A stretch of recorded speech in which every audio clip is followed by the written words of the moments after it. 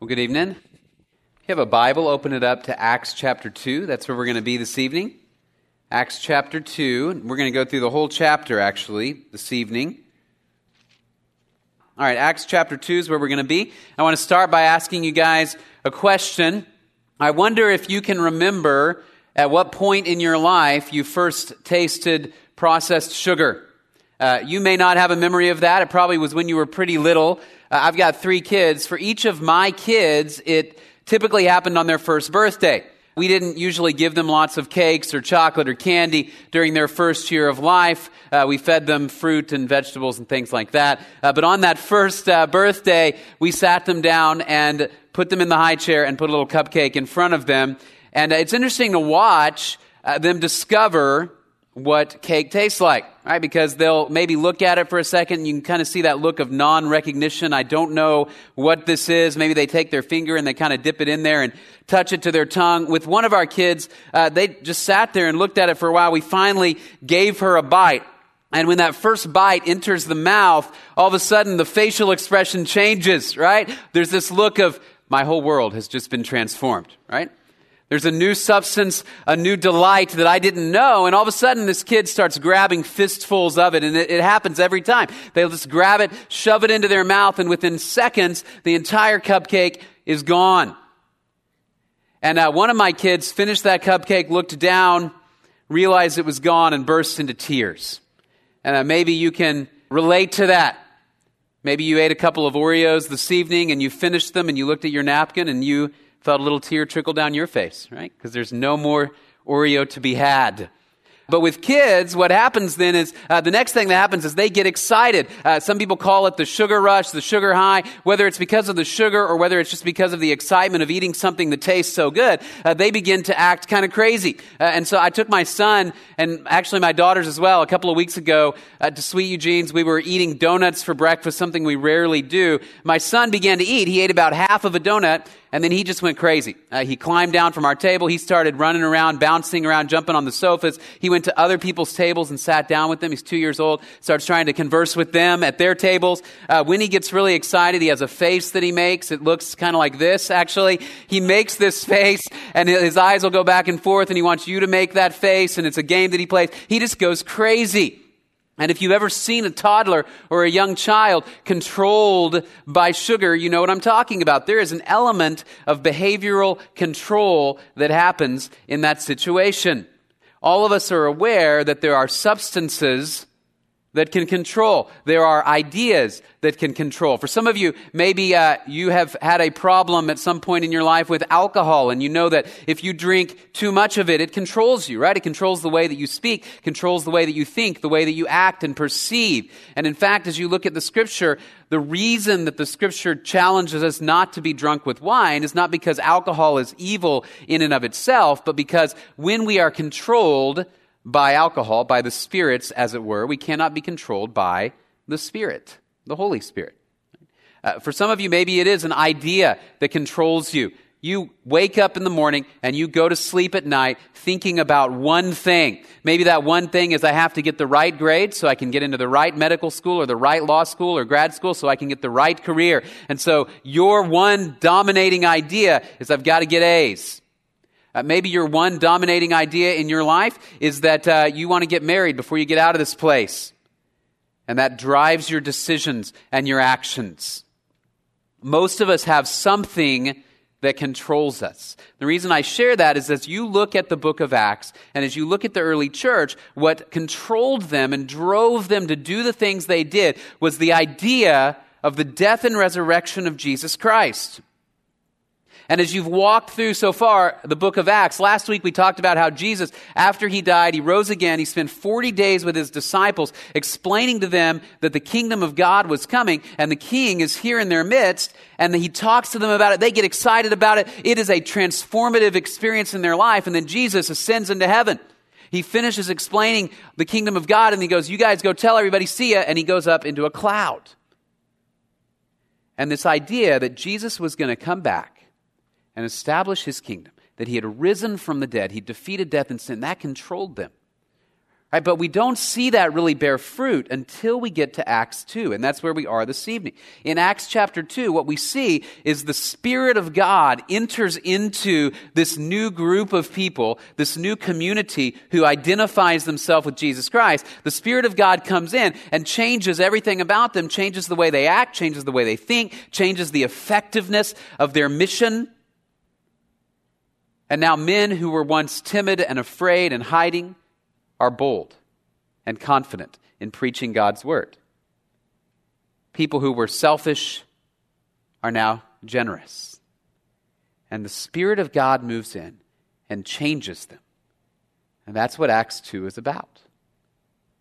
Fundamentally, the book of Acts shows us that the church of Jesus Christ is a group of people who are empowered by God's Spirit, who are motivated to fulfill His mission, which is to proclaim to the world that Jesus has died and risen again. We do that in the power of the Spirit. Many of you in here, perhaps, are in the process at the beginning of the semester of looking for a church. Some of you perhaps have settled in here. Others of you are looking around. Maybe you're visiting Grace. Maybe you visited somewhere else last week, and you're trying to get a sense of what is church about. And wherever you settle in, I think often our temptation is to think that church is about the best programs, the best building, the best events, the coolest people, where my friends are. When we look biblically, though, a church is a place that says we are centered around submission to the Spirit of God, and we want to allow Him to drive our actions, our beliefs, our thoughts. We believe that the power of God resides among us because Jesus rose from the dead, and our mission is then to proclaim Him. That's what church is about. And so as we look at this early church, we're going to see a model in some ways for what we want church to look like. Right? It may not look exactly the same because we live in a different time period. We're different people. But the driving idea is this, that the church of Jesus Christ is a group of people that says, we're going to unite around telling the world who Jesus is, what He's done. And as we do that, we'll submit to His Spirit to lead us and empower us. All right, so Acts chapter 2 is where we're going to be. We're going to see how the Holy Spirit transforms this church. All right, look at verse 1. When the day of Pentecost had come, they were all together in one place. And suddenly there came from heaven a noise like a violent rushing wind, and it filled the whole house where they were sitting. And there appeared to them tongues as of fire, distributing themselves, and they rested on each one of them. And they were all filled with the Holy Spirit and began to speak with other tongues as the Spirit was giving them utterance. All right, if you remember in chapter 1, when Jesus ascended into heaven, He had told them, you guys go to Jerusalem and you wait for the Spirit to come. So what we see in chapter 1, they go to Jerusalem, they choose a guy, Matthias, to replace Judas, and now they're waiting in the upper room where they had their last meal with Jesus before His crucifixion. And they're sitting up there, and all of a sudden there's this loud noise, like the sound of a rushing wind. And little tongues of fire begin to rest on their heads. And I don't know exactly what that looked like, but some sort of fiery flame is on top of their heads. And it says they're filled with the Spirit, and they begin to speak in other tongues. They begin to speak in languages that they don't know. It'd be as if we were standing in here tonight, and you are a native Mandarin Chinese speaker, and all of a sudden you hear me speaking in your own language, even though I don't know a lick of that language. They begin speaking in other tongues. And it says they're filled with the Holy Spirit. He fills them up. Now, the wind often throughout the Scripture is a symbol of the Spirit of God. Right? Wind often is a symbol of the Spirit of God because the word in Greek and Hebrew for spirit is the same as the word for wind. And what we see is that God's Spirit, God's wind, breathes in these people and moves among them in a supernatural way. That's the first 13 verses. God's Spirit moves among them in a supernatural way, in a way that can only be described by the movement of God. Fire, interestingly, often represents God's presence. Think about Moses at the burning bush. He stands before this bush and it's lit up in flame, but it's not consumed, right? Fire represents God's presence. And so you have God's power, God's animating force, right? That's what your breath, when we think of it, really does, right? As long as you're breathing, I know you're alive. If you stop breathing, I'm going to assume you're not. Now, in the early church, what we see is the Spirit is the animating force that allows these people to do God's will. So they're sitting in this room, all of a sudden a loud noise, fire on their heads, they're filled with the Holy Spirit, they begin to speak, and this was in fulfillment of what Jesus had promised. When Jesus talks about the Holy Spirit, He talks about it as wind. The wind blows where it wishes. You hear its sound, but you do not know where it comes from or where it goes. So it is with everyone who is born of the Spirit. Jesus says when the Spirit comes, he'll control you. It goes where it wishes. That's what it's going to be like. When you're filled with the Spirit of God, he will move through you in ways that can only be described as supernatural. The mark of a church of Jesus Christ, of an alive church, is that they are moved by the Spirit of God to proclaim the message of Jesus Christ. They're moved by the Spirit of God to do things that can only be explained by the Spirit of God. Not necessarily talking about healings and miracles every day, although those things do happen in God's church still today. But we are talking about the supernatural transformation of men and women who are enemies of God, who now become his friends. Men and women who can't comprehend the mysteries of God, who now can. And things happen in the church of God that can only happen through the power of the Spirit. When I was about 8 years old, I lived in Louisiana, and as you know, if you live in Louisiana, hurricanes come through pretty frequently. So we lived there for little over a year, and we had a hurricane that came through our town, and I remember sitting in my house with my parents and playing Monopoly or something like that, and outside you just heard this massive wind and this massive blowing, and you would look outside and there were 20-foot tall trees that were just bent in half, and some of them snapped like twigs. So we had 90-mile-an-hour winds that came through. You go through after this storm and everything's drenched and these trees have fallen on the ground. You go, that's unbelievable. No human being could replicate that power of wind, right? If I were to walk out here tonight after this service and stand in front of a tree and blow on it, I can't do what that hurricane could do, right? And you might come out and you go, what are you doing? And I go, I'm going to blow it down. No, I don't think you are. You do not have that level of power. I can't take a bucket and pour it on top of the tree and simulate hurricane conditions, right? Or get a really strong fan. Nothing can do that except an act of God. And that's what we see in this church. God begins to move, and he changes these people from timid to powerful. And look what happens in verses 5 through 13. Now there were Jews living in Jerusalem, devout men from every nation under heaven. And when this sound occurred, the crowd came together and were bewildered because each one of them was hearing them speak in his own language. They were amazed and astonished. Why? Are not all these who are speaking Galileans? How is it that we each hear them in our own language to which we were born? Parthians and Medes and Elamites and residents of Mesopotamia, Judea and Cappadocia, Pontus and Asia, Phrygia and Pamphylia, Egypt and the districts of Libya around Cyrene, visitors from Rome, both Jews and proselytes, Cretans and Arabs, we hear them in our own tongues speaking of the mighty deeds of God. And they all continued in amazement and great perplexity, saying to one another, what does this mean? But others were mocking and saying, they are full of sweet wine. All right, this is on the Feast of Pentecost, also known as the Feast of First Fruits, where everybody would converge on Jerusalem and they'd bring an offering of the first fruits of their harvest. And so there are Jews from all over the world, and all of a sudden they can hear these guys talking about God in their own language. And I love the number of times in this passage it says they were confused, they were amazed, they were perplexed, they were astonished. Because only the Spirit of God could do this work. Now some of them said, they must be drunk. But they knew something was controlling them and transforming their behavior. And that's what the Holy Spirit does. As you look for a church, as you look to figure out how can I be involved in church, here's the key.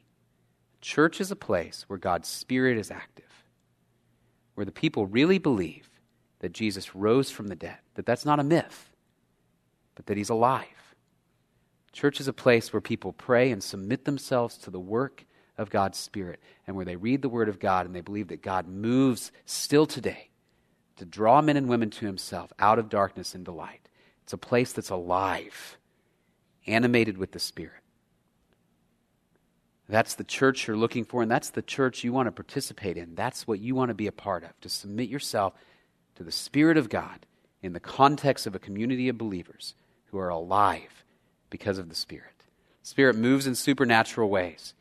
And then secondly, the Spirit points us to Jesus. Look at verses 14 to 40. We're going to read a long section here. All right, but Peter, taking his stand with the 11, raised his voice and declared to the men of Judea and all you who live in Jerusalem, let this be known to you and give heed to my words. These men are not drunk, as you suppose, for it is only the third hour of the day. In other words, that's 9 a.m. All right, and the idea is at a feast, people might get drunk, but they're not going to be drunk by 9 a.m. All right, it's only the third hour of the day, but this is what was spoken of through the prophet Joel. It shall be in the last days, God says, that I will pour forth of my Spirit on all mankind. Your sons and your daughters shall prophesy. Your young men shall see visions. Your old men shall dream dreams. Even on my bondslaves, both men and women, I will in those days pour forth of my Spirit, and they shall prophesy. I will grant wonders in the sky above and signs on the earth below, blood and fire and vapor of smoke. The sun will be turned into darkness and the moon into blood before the great and glorious day of the Lord shall come.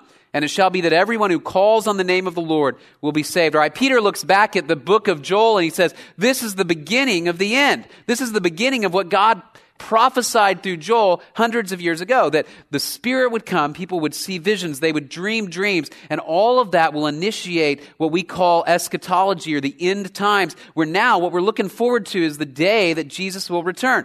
Now, what Peter didn't know at the time was it was going to be a long time, longer than he thought. Right, by the time he writes 2 Peter, he seems to recognize that. He says, all right, to God, a day is 1,000 years. 1,000 years is a day. He's not slow. But right here he says, look, the Spirit has come. Jesus could come back at any time. And God will bring his kingdom. We're not drunk. This is the Spirit of God saying God is active and at work. And what the Spirit of God is pointing you to is the person of Jesus Christ. Keep going in verse 22. Men of Israel, listen to these words. Jesus the Nazarene, a man attested to you by God with miracles and wonders and signs which God performed through him in your midst, just as you yourselves know. This man, delivered over by the predetermined plan and foreknowledge of God, you nailed to a cross by the hands of godless men and put him to death. But God raised him up again, putting an end to the agony of death, since it was impossible for him to be held in its power. For David says of him, I saw the Lord always in my presence, for he is at my right hand, so that I will not be shaken.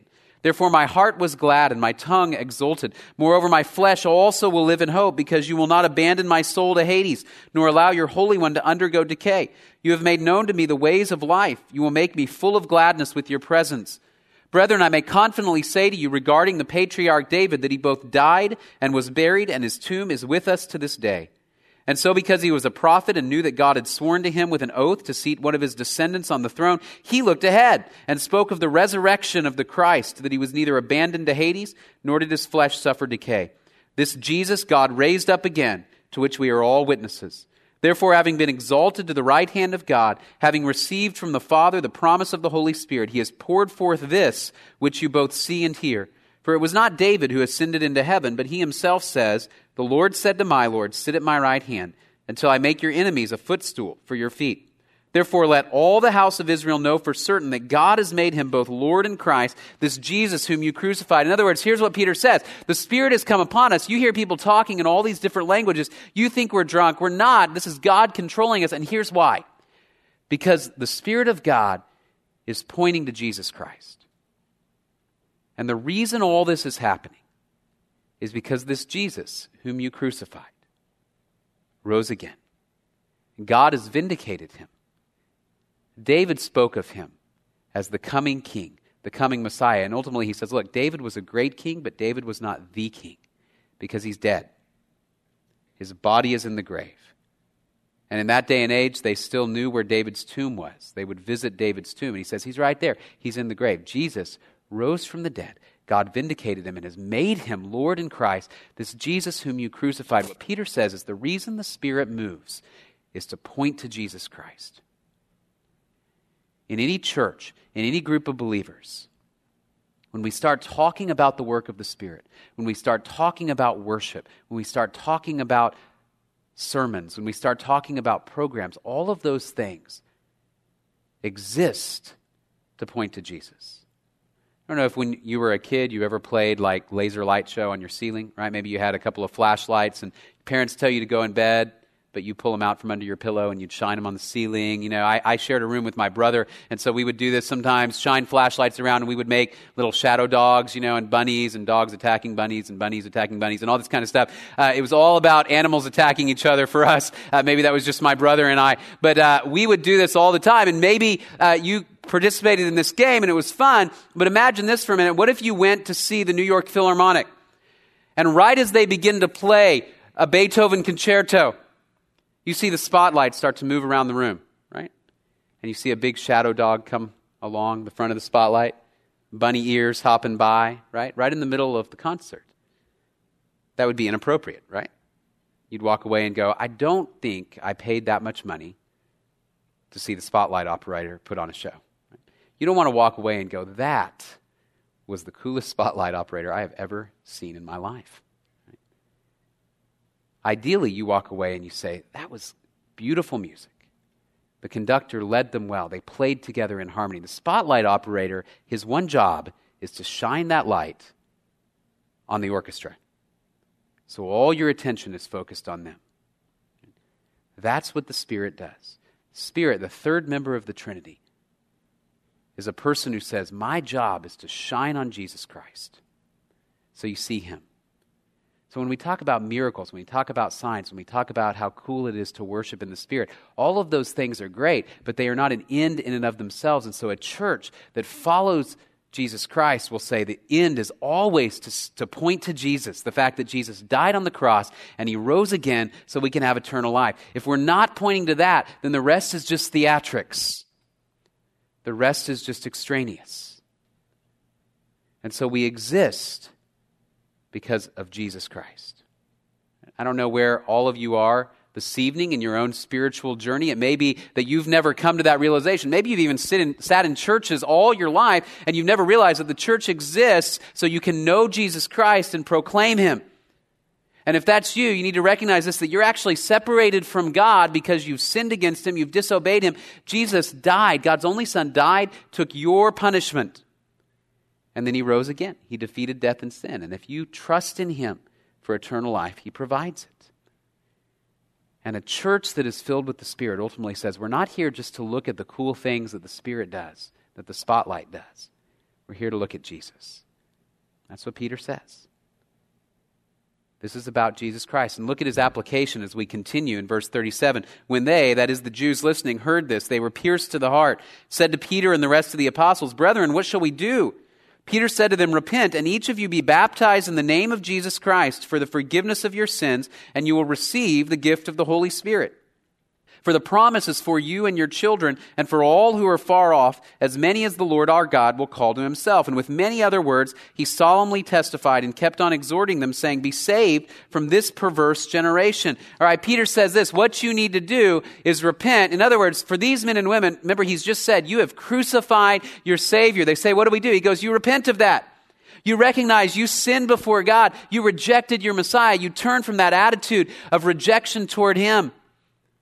And then baptism is a way that you publicly identify yourself with Jesus Christ, so the blessing of God will come upon your community. All right, baptism is not something that Peter is saying you have to do in order to go to heaven. In other words, what he is saying is, for you men and women, if you want the blessing of God, you want the Spirit to come on your lives, you want the Spirit to move in your church, you men and women publicly identify with Jesus Christ and watch him transform this community. Change your attitude about Jesus, right? But it's all about Jesus Christ. And what we see is these men and women begin to turn and recognize who Jesus is and what he's done for them, because the Spirit shines a light on Jesus Christ. And then going forward, the Spirit makes the church effective. The Spirit makes the church effective. Verses 41 to 47. So then, those who had received his word were baptized. And that day there were added about 3,000 souls. They were continually devoting themselves to the apostles' teaching and to fellowship, to the breaking of bread and to prayer. Everyone kept feeling a sense of awe, and many wonders and signs were taking place through the apostles. And all those who had believed were together and had all things in common.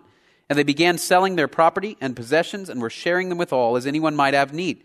Day by day, continuing with one mind in the temple and breaking bread from house to house, they were taking their meals together with gladness and sincerity of heart, praising God and having favor with all the people. And the Lord was adding to their number day by day those who were being saved. All right, here's what happens. After Peter preaches this message, 3,000 people trust in Jesus because of the Spirit of God, and it transforms them. These people begin sharing everything they have. One of the marks of the early church was that they considered each other truly brothers and sisters. And in that day and age, you didn't share your house, your property, your stuff with people who were outside of your family. And so they said, because we believe in Jesus, we're family. They shared their things. They worshiped Jesus. They read the Scripture day after day after day. And not only were these people transformed, but within a few years, the world was turned upside down by this small group of people who began worshiping Jesus Christ through the power of the Holy Spirit, because it was the Spirit who made them effective as they submitted to Him, as they submitted to His Word. He transformed this community. He transformed the world. And as we saw in chapter 1, the gospel is now going to go out in Jerusalem, Judea, Samaria, and then to all the ends of the earth by the time we get to the end of the book of Acts. Because the Spirit moves through them and controls them. And I think our temptation often is to come to church and we think, man, if we have the best songs, the best sermon, the best chairs, the best lights, if it looks impressive, it will be effective. But these people were not impressive by worldly standards, were they? Paul puts it this way in 1 Corinthians. It says, "For consider your calling, brothers. Not many of you were wise according to worldly standards. Not many were powerful. Not many were of noble birth. But God chose what is foolish in the world to shame the wise. God chose what is weak in the world to shame the strong.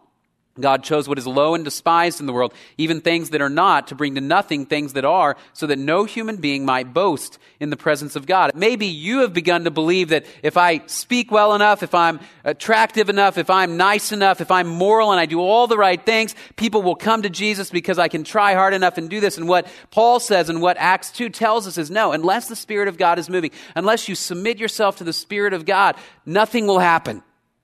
Because apart from Jesus, you can do nothing. Apart from His Spirit, you can do nothing. We're so accustomed to trying to impress in our own strength. Any of you guys have 8 o'clock classes this semester? Yeah, okay. Nothing worse will ever happen to you in your life if you have an 8 o'clock class. It's the bottom of your life. Everything's uphill from now. Okay, you have an 8 o'clock class. My guess is, especially guys, you may wake up, you may roll out of bed, and you may show up at class not fully groomed, right? It may be that you just kind of toss on whatever pants you find in the drawer, whatever shirt, maybe wrinkled. You may not shave completely or brush your hair. Hopefully you brush your teeth, right? You may not fully groom. But my guess is if you went to that 8 o'clock class this week and you showed up and you looked across the room and you saw a young lady who attracted you, that transformed the way you approached that class, right? You would wake up now each morning and you'd look around for some clean pants. If you couldn't find one, you'd grab your deodorant and spray it all over the dirty pants, wouldn't you? At least kind of press out that shirt. If you've been growing that neck beard all summer, you shaved it off, right? You washed your hair, you brushed your teeth, and you showed up ready to go so that you could impress. Ladies, maybe you do the same thing. Maybe you don't, right? Typically, your existence is impressive enough to most of the guys, right? You could be wearing a paper sack and they'd go, "I like paper sacks. I'm good with that," all right? Two different approaches. Okay, one says, "I'm going to try my hardest to impress you." The other approach says, "It is going to be the work of God that's going to move through me to transform and change you." And we're so accustomed to saying, if I can work hard enough, if I can do well enough, if I can be moral enough, nice enough, good enough, if only the Christians in the world were a nicer lot of people, then people would trust Jesus, right? And that may be true. But it won't happen in our own effort. It happens as we come before God in prayer and we say, "God, move through our church, move through our community, because we are sinful and we need your grace, because we are inadequate and we need your power."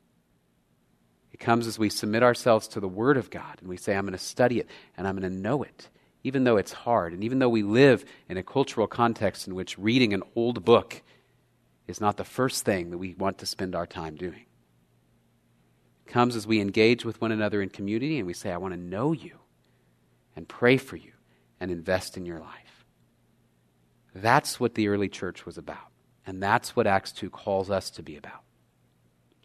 And as you look for churches, I don't know if you're going to land here. I don't know if you'll land somewhere else. Wherever you land, my challenge to you is find a place where the Spirit of God is at work and say, "I want to submit to what God is doing and be a part of that." Right? We exist as a church to equip you for the task of making disciples. And that happens, hopefully, as we help you submit to God's Word and know it, as we help you see what His vision is for the world, as So we help you understand what it looks like to pray and to worship and to follow him. That's what we're here for. And the Spirit of God then moves to make us effective and transform lives. All right, as we close here, I'm going to close a couple of minutes early. As we close, think about a couple of things this semester. Connect to a church, if you're not already connected to one, connect to a church where God's Spirit is working. Again, whether that's here, whether that's somewhere else. Within the first 4 to 6 weeks, find a place where you say, God is moving. These people believe the Scripture. They believe Jesus rose from the dead, and they are working to actively accomplish his purposes. All right, there are some here in town. Connect with a church where God is working. We'd love for you to be involved here. Nobody gives me a pay bump for promoting Grace Bible Church. I'm here because I believe in it, because I believe God is at work. We'd love for you to be involved here, but wherever you are, find a place where the Spirit is working. If you want to check out our opportunities this evening, I'd encourage you to do that, and that's why I'm finishing a couple of minutes early. We have these tables in the back where you can learn about connecting a little bit deeper with our church through small groups, through service, so that you can be a part of what we're doing if that's the way that God leads you. But wherever you go, I challenge you to think about church now as a place where you connect with God's people and you serve and you follow the Spirit and you connect with a community of believers who are doing the same. Would you pray with me? Father, we thank you so much for your word. We thank you for how you moved through your church to draw men and women from all nations to yourself. And we are still engaged in that task. And Father, it humbles me and overjoys me to know that from this room, throughout the years, hundreds of men and women have gone all over the world to proclaim the gospel. I pray that that would continue. I pray that each of these men and women would choose to follow you, to submit themselves to your Spirit, and allow you to transform them, and then I pray you'd transform this community into a group of men and women who make an impact on the world because we represent Jesus Christ. We thank you for your word. We pray all of this in Jesus' name. Amen. We'll see you next week.